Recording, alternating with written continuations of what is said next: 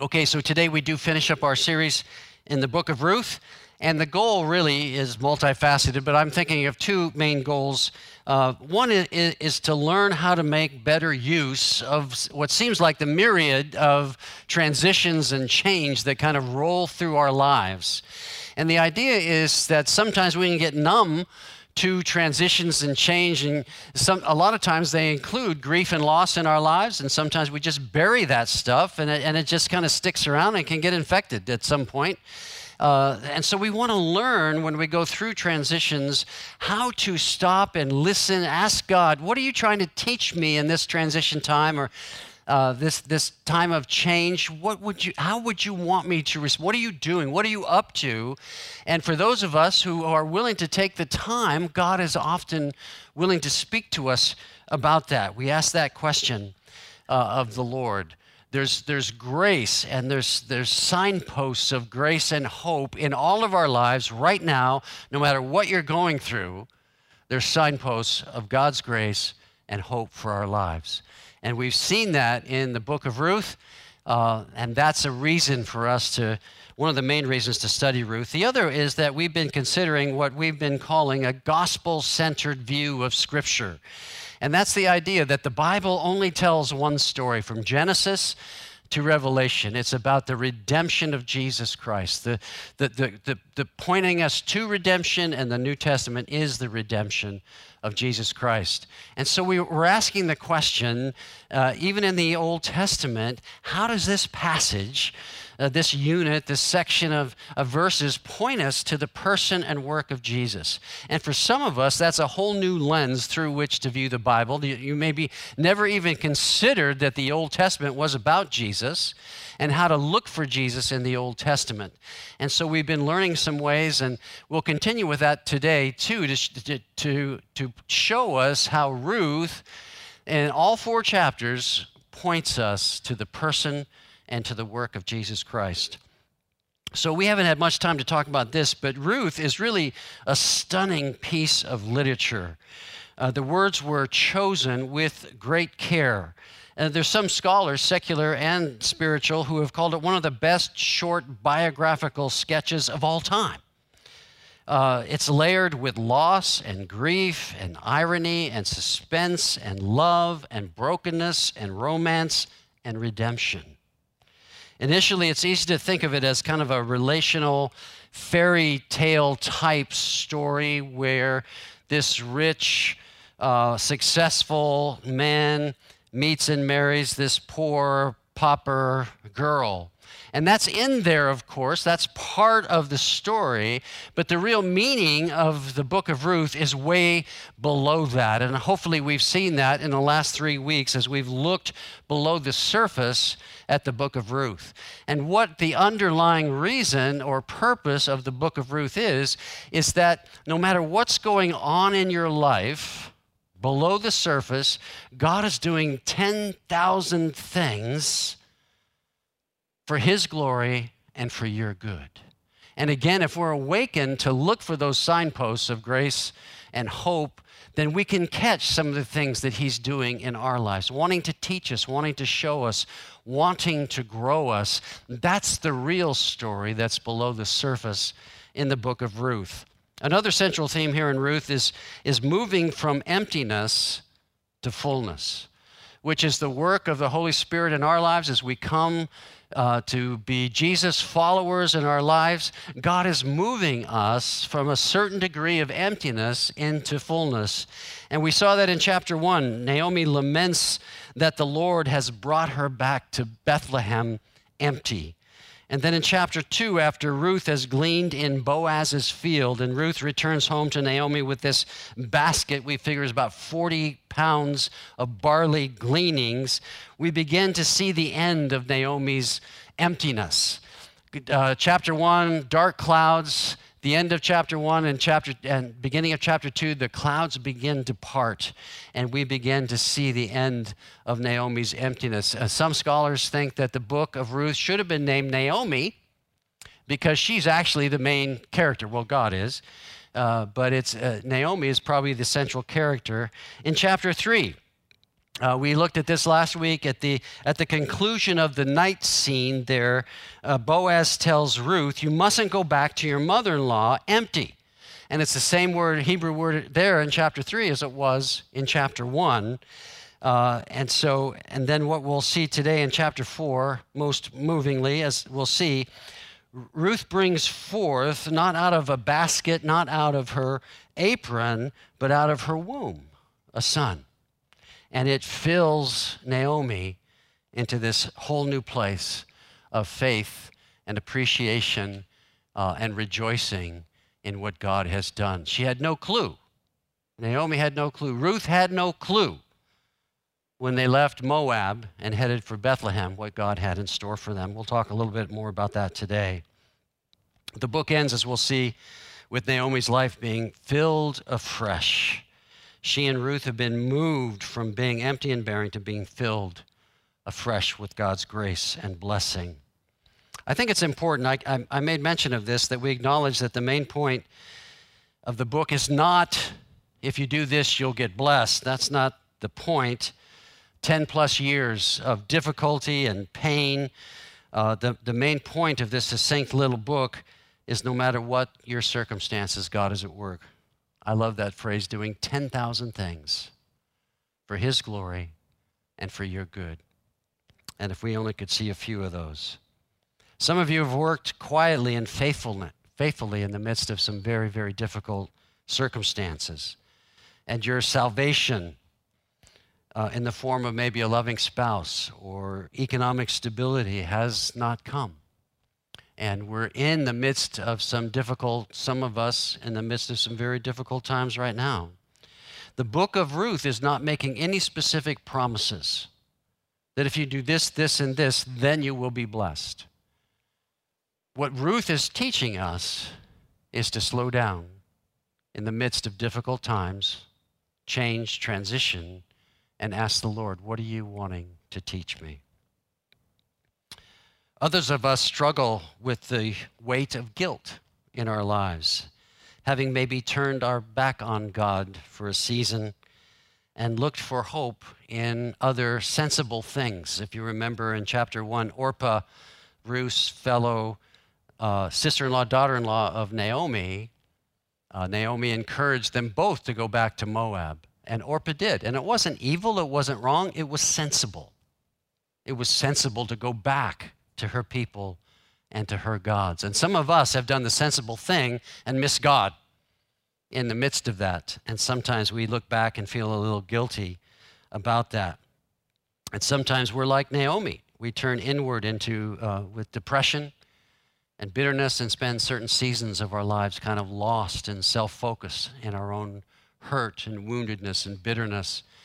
And God wants to redeem those years and continue to teach us His way. Last week I concluded with the illustration about looking at the backside of a tapestry and how the yarn, the strings goes every which way. It's a bit chaotic. And you have no idea by looking at that what the front side of the tapestry looks like. And so from this place, we're looking up at the backside of a tapestry. But that someday all of us will get to walk around to the other side and see the beauty of what God has created in His sovereignty. We don't see it all now. Sometimes it's confusing, difficult for us, but God is at work.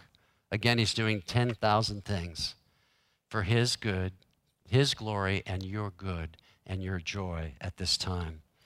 And so with that, I'd like to read Ruth chapter 4, 22 verses. I think it's 227 in the Worship Center Bibles or your own device or your own Bible. It's the last time we'll read, in the near future at least, a whole chapter of the Bible. But I think it's been good for us. Sometimes reading the whole chapter, we'll get to see things that we don't get to talk about in the rest of the sermon. And maybe this time I'll tell you, next week we're starting a series. Did I already say that? I already said that, okay. All right, I'm getting old, so bear with me. Okay, Ruth chapter 4, verse 1. Boaz went to the town gate and took a seat there. Just then the family redeemer he had mentioned came by, so Boaz called out to him, "Come over here and sit down, friend. I want to talk to you." So they sat down together, and Boaz called 10 leaders from the town and asked them to sit as witnesses. And Boaz said to the family redeemer, "You know Naomi, who came back from Moab, she is selling the land that belonged to our relative Elimelech. I thought I should speak to you about it so that you can redeem it if you wish. If you want the land, then buy it here in the presence of these witnesses. But if you don't want it, let me know right away, because I am next in line to redeem it after you." And the man replied, "All right, I'll redeem it." To which we go, "Oh, rats." Yeah. Then Boaz said to him, "Of course, your purchase of the land from Naomi also requires that you marry Ruth, the Moabite widow. That way she can have children who will carry on her husband's name and keep the land in the family." Let me just stop here and say the context is that when the children of Israel landed in their land, they were each given a plot of land, and it became like their heritage. We're known for our resume, where we went to school, what jobs we've had. They were known by their family. And so if you lost your land or your family line died out, that was like the worst thing that could happen. And so this is a chance for Naomi and Ruth to regain some sense of their lineage. Okay, so where was I? 6, thank you. Just testing you. Verse 6, "Then I can't redeem it," the family redeemer replied, "because this might endanger my own estate. You redeem the land, I cannot." Because it's said twice there in the Hebrew, it's emphatic. Verse 7, "Now in those days it was the custom in Israel for anyone transferring a right of purchase to remove his sandal and hand it over to the other party. It publicly validated the transaction." Think of a judge's gavel coming down. "So the other family redeemer drew off his sandal and said to Boaz, 'You buy the land.' Then Boaz said to the elders and to the crowd standing around, 'You are witnesses that today I bought from Naomi the property of Elimelech, Kilion, and Mahlon, and with the land I have acquired Ruth, the Moabite widow of Mahlon, to be my wife. This way she can have a son to carry on the family name of her dead husband and to inherit the family property here in his hometown. You are all witnesses today.' The elders and the people standing in the gate replied, 'We are witnesses. May the Lord make this woman who is coming into your home like Rachel and Leah from all the nation of Israel descended.'" That was kind of a common bridal benediction of the day. But additionally, he said, "May you prosper in Ephrathah, to be famous in Bethlehem, and may the Lord give you descendants by this young woman who will be like those of our ancestor Perez, the son of Tamar and Judah." So Boaz took Ruth into his home, and she became his wife. And he slept with her, and the Lord enabled her to become pregnant. Remember, she was barren for 10 years in her marriage, but now she becomes pregnant, and she gave birth to a son. And then the women of the town said to Naomi, "Praise the Lord, who has now provided a redeemer for your family. May this child be famous in Israel. May he restore your youth and care for you in your old age. For he is the son of your daughter-in-law who loves you and has been better to you than 7 sons." That's a huge deal. 7 is the perfect number, and to say better than 7 sons, that's a huge and incredible compliment. Verse 16, "Naomi took the baby and cuddled him to her breast, and she cared for him as if he were her own. The neighbor women said, 'Now at last Naomi has a son again,' and they named him Obed. He became the father of Jesse and the grandfather of David." Who knew? And this is the genealogical record of their ancestor Perez. Perez was the father of Hezron. Hezron was the father of Ram. Ram was the father of Aminadab. Aminadab was the father of Nahshon. Nahshon was the father of Salmon. Salmon was the father of Boaz. Boaz was the father of Obed. Obed, the father of Jesse, and Jesse, the father of David. And if we read the genealogy in Matthew chapter 1, we see that Jesus himself comes out of the household of David. So pray with me as we jump in here. Kind Father, thank you. I pray that you would be the the teacher here, that you would speak to our hearts, and that you would give us insight and understanding into your will for our lives. So we do commit this time to you, and we pray these things in Jesus' name. Amen. So as I read this final act, I saw two major scenes here. We could probably divide it up into 3 or 4, but I want to give those to you, the scenes that I saw, and then we'll go back and look at those just one at a time. And so the first one is Boaz holds court. The legal requirements of the law are settled in court. And then the second one is a royal line made up of broken people, misfits, and immigrants is established that leads to the kingship of David, the forefather of Jesus. That's the second scene in this final act. So let's go back and look at these one at a time for a moment. Number 1, Boaz holds court. The legal requirements of the law are settled. So we've seen so far, Boaz is a godly man. He wants everything to be done decently and in order. That's the wording that Paul used in 1 Corinthians 14. So he gathers the elders of Bethlehem at the city gate that kind of acted as the courthouse in ancient Israel times. And he gives the closer relative a chance to redeem Naomi's land. And when the closer relative sees that Ruth is attached to the land, the closer relative decides that he cannot move forward with the purchase of the land. And why not? We don't really know why he decided that he couldn't. There's 3 plausible reasons. Remember, because he said, I can't do it, I can't redeem it, that emphatic nature makes it sound like, oh no, that's too much for me. I don't think it has anger in it, but it's definitely emphatic. So there's 3 plausible reasons I thought they're worth passing on. Number 1 is it might be too expensive. It might cost too much for him to do that.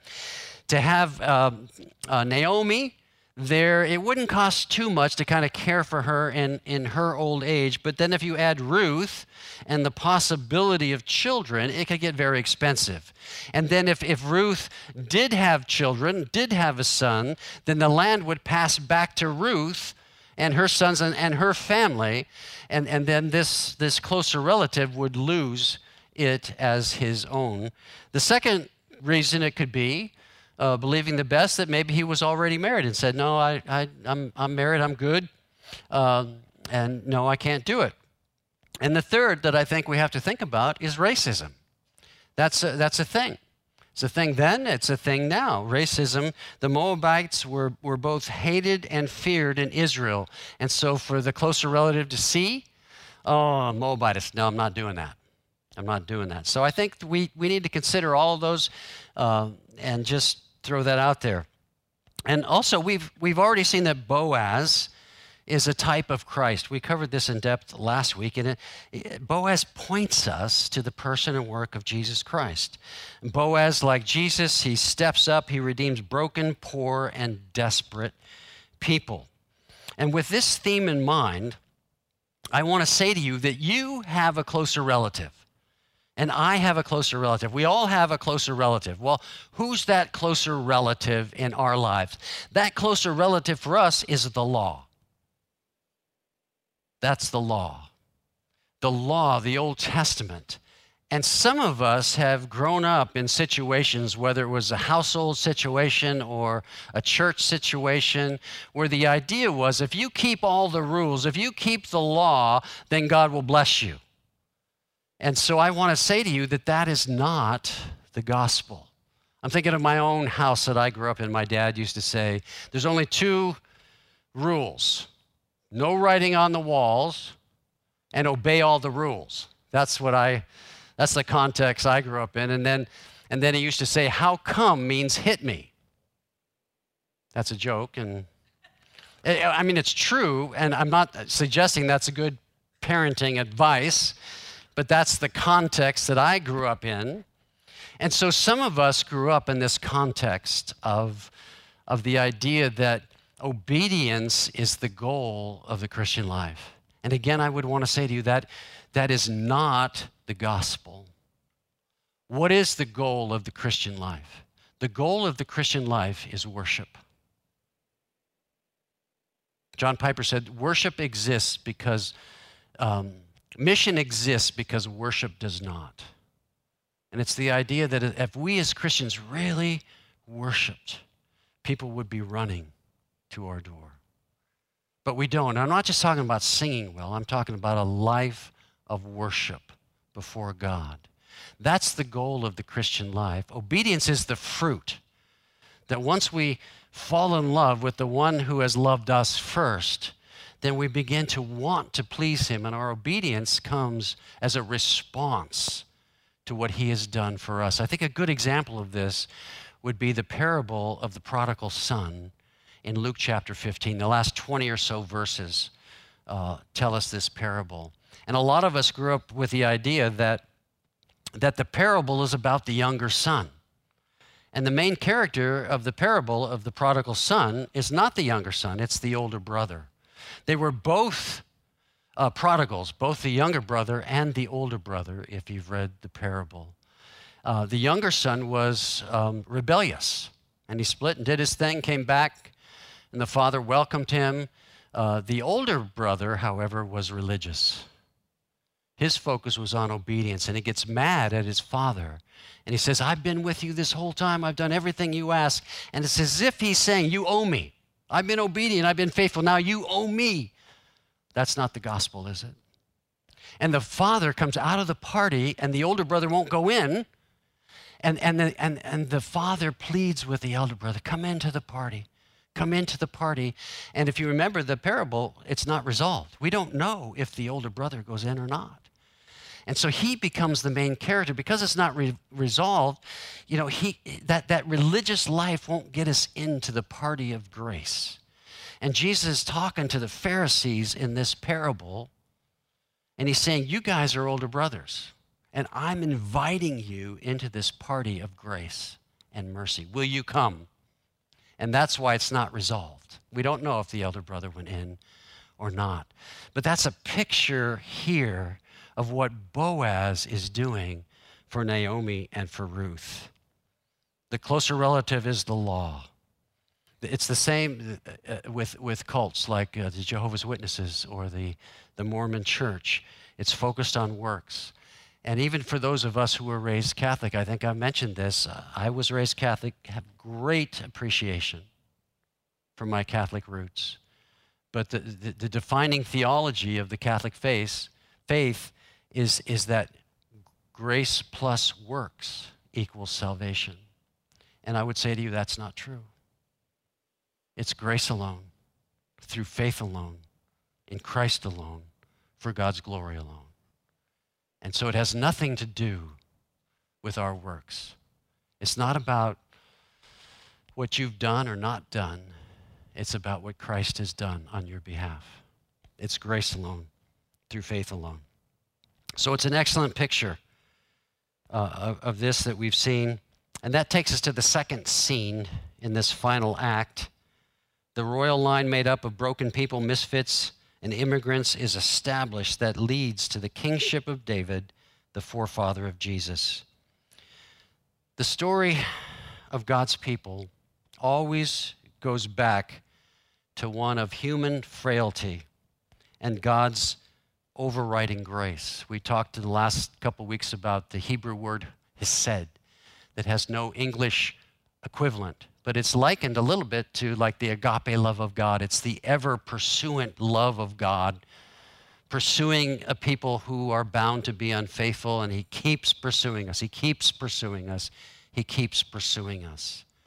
And so that's God's way. That's God's way all through the Bible, Old Testament and New. Contrary to our natural kind of instincts, the way the world intuitively operates, God delights to draw near and to raise up those whom the world considers to be weak and needy, desperate and helpless and marginalized. That's always been God's way. And so the genealogy at the end of the book of Ruth, it culminates in David, and then we take it further and see that Jesus is born out of the household of David. The royal forefather of Jesus reveals the aspects of God's gracious nature that are hidden to modern eyes, hidden to people in the church who have grown up in the church. that we don't see how God is constantly pursuing us as people, as individuals, as a church, and as the capital C church. He's constantly pursuing us. It reminds us that grace flees and moves and flows where the world can only see shame and rejection. Boaz's father was Salmon, who was married to Rahab, the prostitute. And Boaz continues the line of Judah, marrying Ruth, this Gentile immigrant woman from one of Israel's ancient enemies, Moab. But she's welcomed in. And Judah, though privileged to be prophesied over as the head of the line on which the Messiah would come, we read about that in Genesis 49, he initiated that line by impregnating Tamar, who was his widowed daughter-in-law. Kind of weird stuff. Go back and read the story. So we see here that the lineage of Jesus is replete with scandalous grace. We see that throughout the whole Bible. Scandalous grace. We could say that about your life. We could say that about my life. Do we deserve to be called into God's family and be part of God's plan and part of God's people? Of course we don't. It's scandalous grace that you were invited in to this thing called Christianity. It's scandalous grace that I would be. And that, in fact, is the basis of our worship. And we talked about this the first week. Why me? If you've never asked that question, I'm not sure you're a Christian. If you've never fallen on your face or on your knees or in your heart and said, why in the world would you allow me to be part of your family? That's the beginning of the Christian life of worship and adoration and gratefulness for what Christ has done. So the genealogy at the end of Ruth shows the Lord's sovereignty over our private and seemingly ordinary decisions in life, such as Ruth's conversion to the covenant God of Israel, and then her decision to spend her life caring for her mother-in-law, Naomi. There was no promise of marriage. She was going as an immigrant to a foreign land that didn't even want her there, and yet she committed to do this. She had no idea what was going to happen. Little did she know when she set out for Moab that day that she would become the great-grandmother of David, Israel's king, ancestor to the greater son, the Lord Jesus Christ, the kinsman, redeemer of us all. And like Naomi, we can look at our outward circumstances and feel bitter toward the Lord because we don't tend to be able to see beyond our own situation, what he is doing and why he's doing it. Again, we need to ask. Yet he did for Naomi, he did for Ruth. God still provides for us as our Redeemer, who is the restorer of life and nourishes by his faithful loving kindness, again that word hesed, as he works out the plan for our lives, for our part in the proclamation of his gospel. We have no idea what he's up to, but we can be hopeful in the midst. I'd like to move towards closure here with 10 ways that Boaz's redemption points us to Jesus. If you're a note taker, you don't have room on your bulletin. You won't be able, I'll go through it quickly enough, you won't be able to write it all down. But what I did do is this morning I put it up on the blog. So if you go to our webpage, there's a tab up there that says blog, and I've been blogging fairly regularly. I hope to do it more, but I put these 10 things down on the blog, so you can go back and take a look at this if you'd like to. But here's 10 ways that Boaz's redemption points us to the person and work of Jesus Christ. Number one, our redemption is a necessary act. The only way that the Ruth biography ends well is if a kinsman redeemer comes and rescues her and Naomi. And because we are by nature, you and I, children of wrath, the Bible says, the only way our story ends well is through a kinsman redeemer, which is Jesus Christ. Number two, our redemption is a solo act. There can only be one redeemer. And for Naomi and Ruth, it's Boaz. We only have one true Redeemer, you and I. One name by which we can be saved, Jesus Christ. John 14:6, he's the way, the truth, and the life. No one comes to the Father but by him. Number 3, our redemption is a sovereign act. In chapter 3, last week, Ruth says to Boaz, Boaz, redeem me. And then, if you'll notice, Boaz goes out and does all the work to make that happen. That's just like us. Ruth could not redeem herself, and neither can we, neither can you. Ephesians 2:8 and 9 says, For by grace you have been saved through faith. And this is not your own doing, it is a gift from God, not as a result of works, so that no one can boast. We can't do it. We can't redeem ourselves. He redeems us. Number 4, our redemption is a legal act. There was a debt that had to be paid to redeem the lineage of Naomi and Ruth. It required a legal transaction. Your sin, my sin, demands payment. New Testament says, for the wages of sin is death. And Jesus' death on the cross and resurrection is a legal receipt for us. We have been purchased, and we are forever his. Number 5, our redemption is also a loving act. What made Boaz go this great distance? It wasn't the law, it was love. He fell in love. They fell in love. And the cross is not only a legal act, but it's also a loving act. Christ so loved the world that he gave himself to us. John 3:16. And then number 6, our redemption is an undeserved act. Again, I mentioned this before, but Ruth is a Moabite, hated by the nation of Israel. She doesn't deserve this act of inclusion into the family of God, but it's God's redemptive grace that gathers her in. You don't deserve it either, and neither do I. But God, the Bible says that while we were yet sinners, Jesus Christ died for us. And then number 7, our redemption is a public act.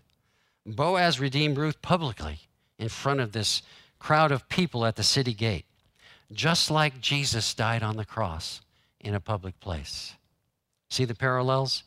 Number 8, our redemption is a costly act. Redemption was costly to Boaz. He needed the right to redeem. He needed the resources to redeem, and he needed the resolve to redeem. And Jesus Christ has gladly paid the price for you and for me. Number 9, our redemption is a final act. The exchange of the sandal proved that it was a done deal, never to be reversed. It was done.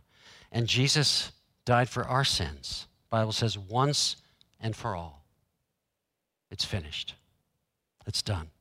And then number 10, our redemption is a hopeful act. This was a redeeming act that secured the future for Ruth and Naomi, as well as put into motion this genealogy that led to the birth of a long-awaited Messiah. The Bible tells us that you and I have been born again to a living hope through the resurrection of Jesus Christ. See all these parallels from the Old Testament that point to the person and the work of Jesus Christ. And this is a good time. This is printed in your bulletin.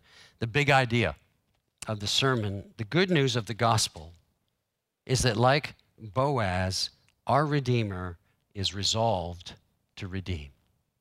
He's resolved to redeem. I assume there's some people here today that have not surrendered their heart and their life to Jesus. But I just want to say he is resolved to redeem. And he loves you. And today is a great day to surrender your life to him.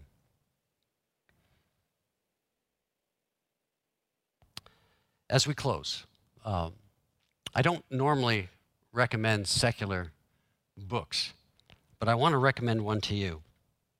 New York Times columnist and author David Brooks has just this year written a book that's titled The Second Mountain the quest for a moral life. And it's about two different kinds of living that he's experienced. He calls one the well-planned life, and then the other is the summoned life. And he says the first mountain is about building up self and ego. The second mountain is about shedding ego and losing self. The first mountain involves more and more acquisition. The second mountain, he says, is about contribution. And he writes this: after decades of atheism, he was an atheistic Jewish guy.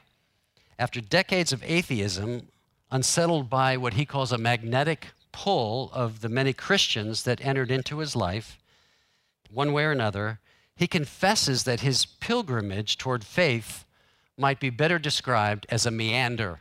And that could describe some of our lives as well. We've meandered towards Christ. And I'm not sure that David Brooks has crossed that line and become an active, intentional follower of Jesus yet. I'm just glad that I'm not the guy who decides who does that and when they do it. But he is definitely moving into a faith-filled life. And it is a good book. He says the summoned life is not so much focused on getting our own needs and desires, but being summoned to a cause that's greater than ourselves.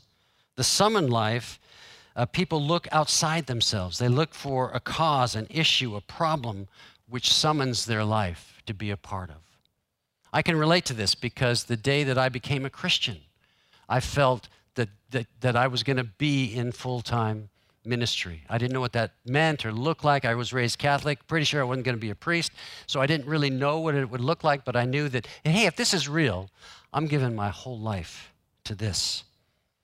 So Brooks goes on to say the first mountain, we tend to be ambitious, strategic, independent. The second mountain, we tend to be relational and intimate and relentless. On the second mountain, we surrender to some summons. And we do everything necessary to answer the call and address the problem, the issue, the cause that is in front of us.